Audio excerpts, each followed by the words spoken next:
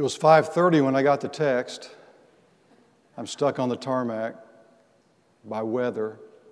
My connection's already been canceled. It was 5:30. It was about 6:15. Everything's been canceled. I'm here. I can't get back till 1 o'clock tomorrow. Okay.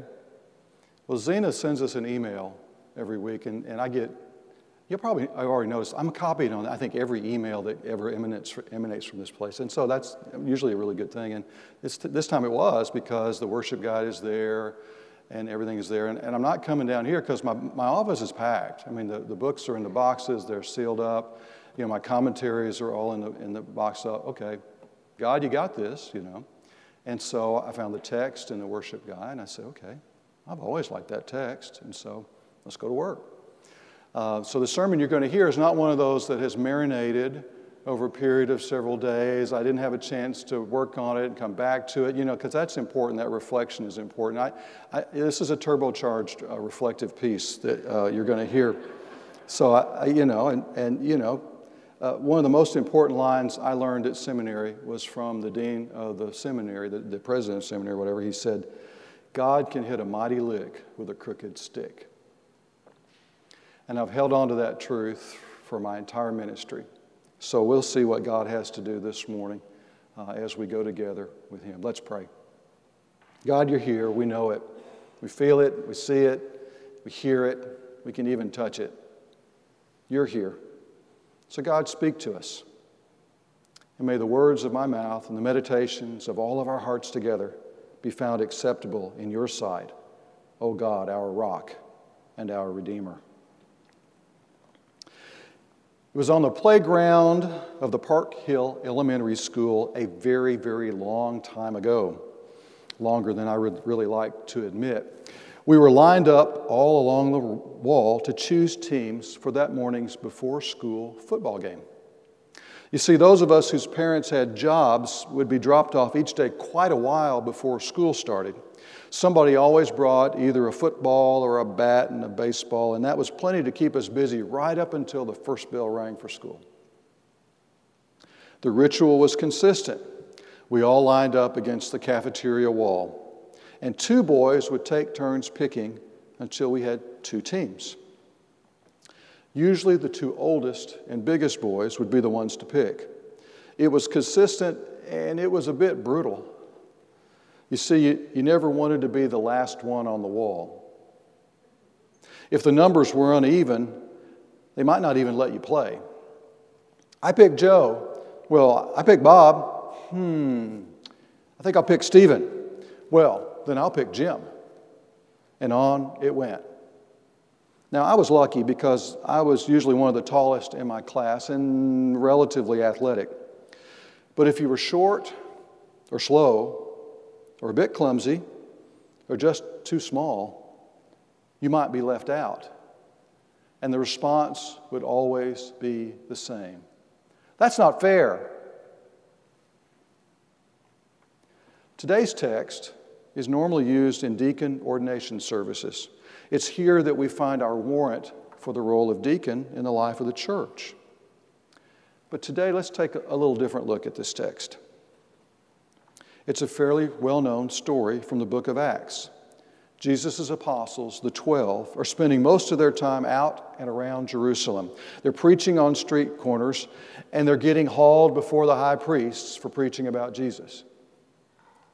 Evidently, while they were out doing their preaching, things weren't going so well in their absence among the community. They've been a little busy to properly take care of distributing the food to the widows in the community. And to be honest, that might just be the tip of the iceberg. Who knows what all was going unaddressed in that newly formed community of Jesus followers? Our scripture refers to Hebrew speakers and Greek speakers. That's shorthand.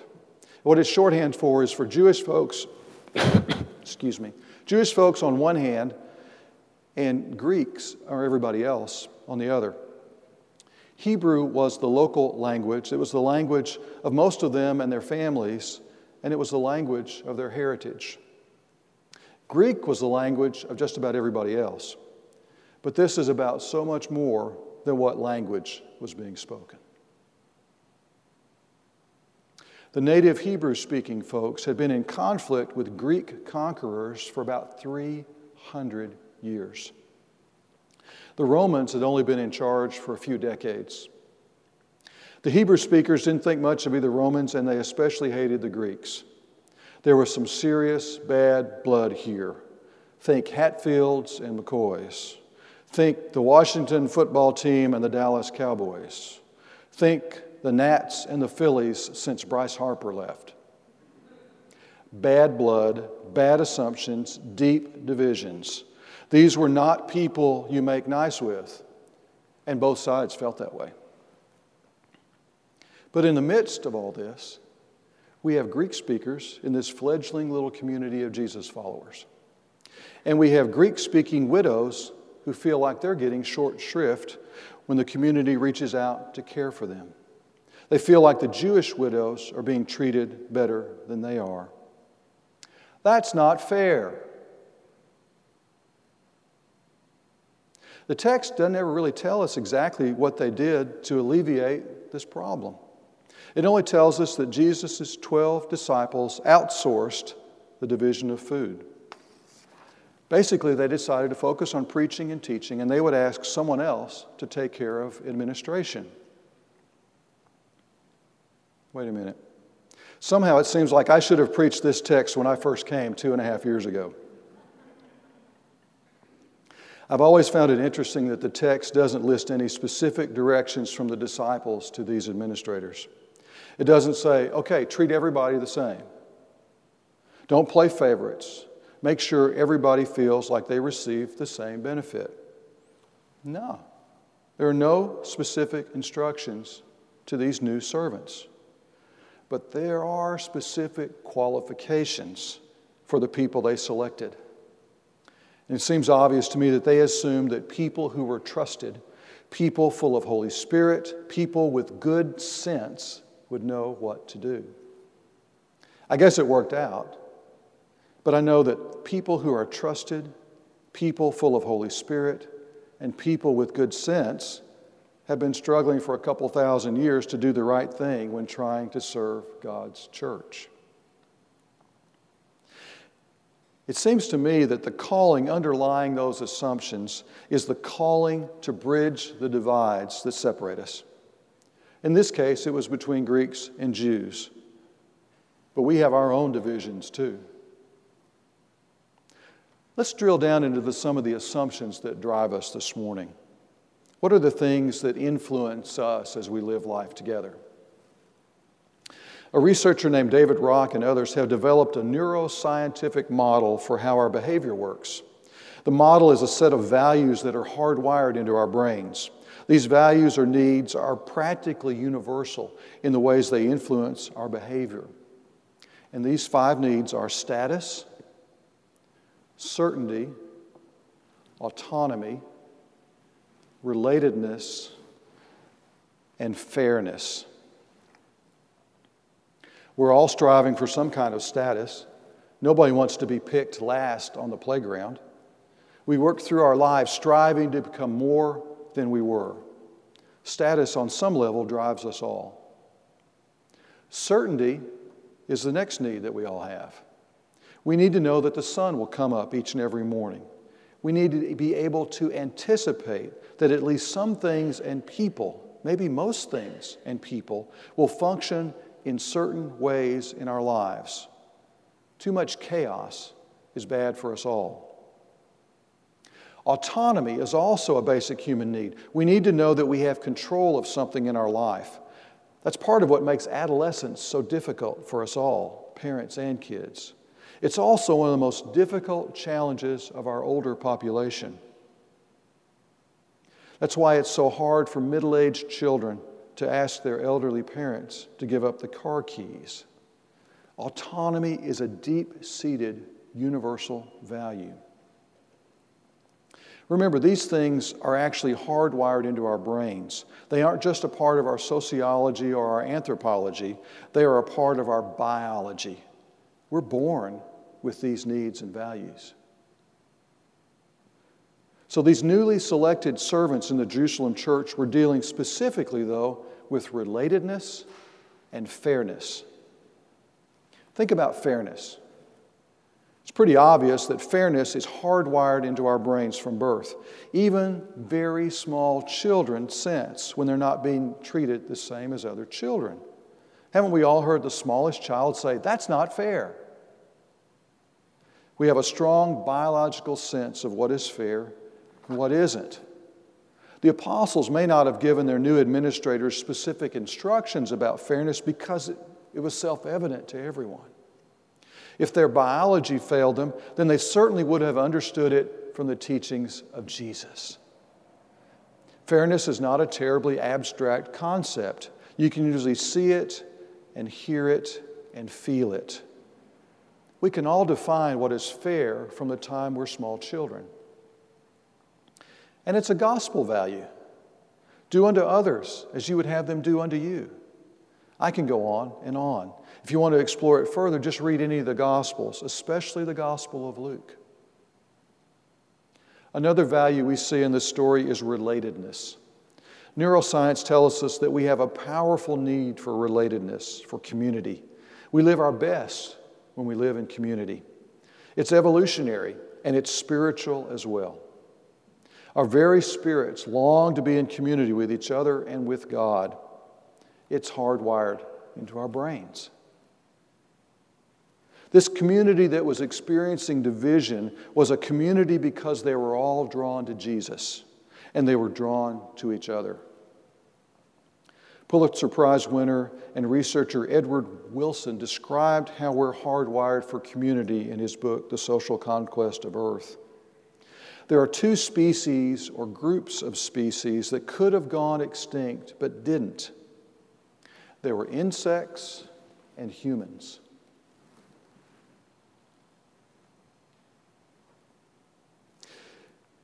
They didn't go extinct because they discovered that they needed each other, that they could accomplish more together than they could as individuals. They learned that their very survival depended on how they could work together. This became ingrained into our biology over thousands of years. We're hardwired to be in community with one another. It's the key to human thriving. Scripture is clear that it's also the key to the thriving of the Spirit in each of us. The Spirit thrives in community.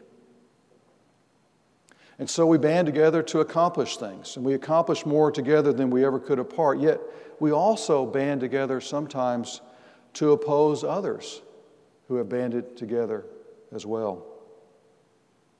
That's tribalism.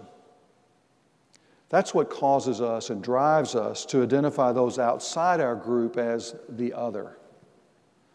It's the flip side of community. It seems to me that they are two sides of the same coin. And sometimes tribalism can be community's evil twin. Evidently, the Greek widows had somehow been identified as other, as less than, as somehow not as deserving of assistance as the Jewish widows. A bit of tribalism had come into the midst of the Jerusalem church. Our world is full of tribalism. Tribalism of politics, of color, of socioeconomic, of prestige, of power. Tribalism of age or educational level. The gospel calls us to reach across the lines of tribalism, to oppose oppressors, to lift up the fallen, to invite the other into our communities. The gospel invites us to feed the Greek widows in our midst, whether they are in our tribe or not. Who are widows in our midst? Is it the clerk at the store who's a different color than you are? Is it the Muslim family that lives in the neighborhood? Is it the older adult in the hospital, the rehab facility, or homebound? Is it the homeless man sitting on the curb? Is it the person on social media who continually and obnoxiously takes a different view of the world than you do? Is it the young immigrant family who lives in the shadows in your neighborhood? Some folks that know who the widows are in their midst are those folks who work in disaster relief. We've had a lot of natural disasters lately. In just the last few years, we've had significant areas of Florida, Texas, North and South Carolina, and many other places underwater. Add to that the areas affected by tornadoes and other natural calamities. There's a fascinating thing that happens when a natural disaster occurs. Sometimes even before the winds have died down and the waters have receded, caring people enter the area with help. They bring food and clean water. They bring trailers with showers. They staff shelters. They cut up and stack downed trees. They start the process of making homes livable again, and on and on and on.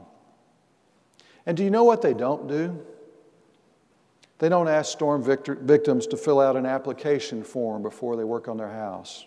They help them regardless of their color or their socioeconomic level. They don't care how old they are. They don't ask their nationality. They don't ask them about their gender identification or their sexual orientation.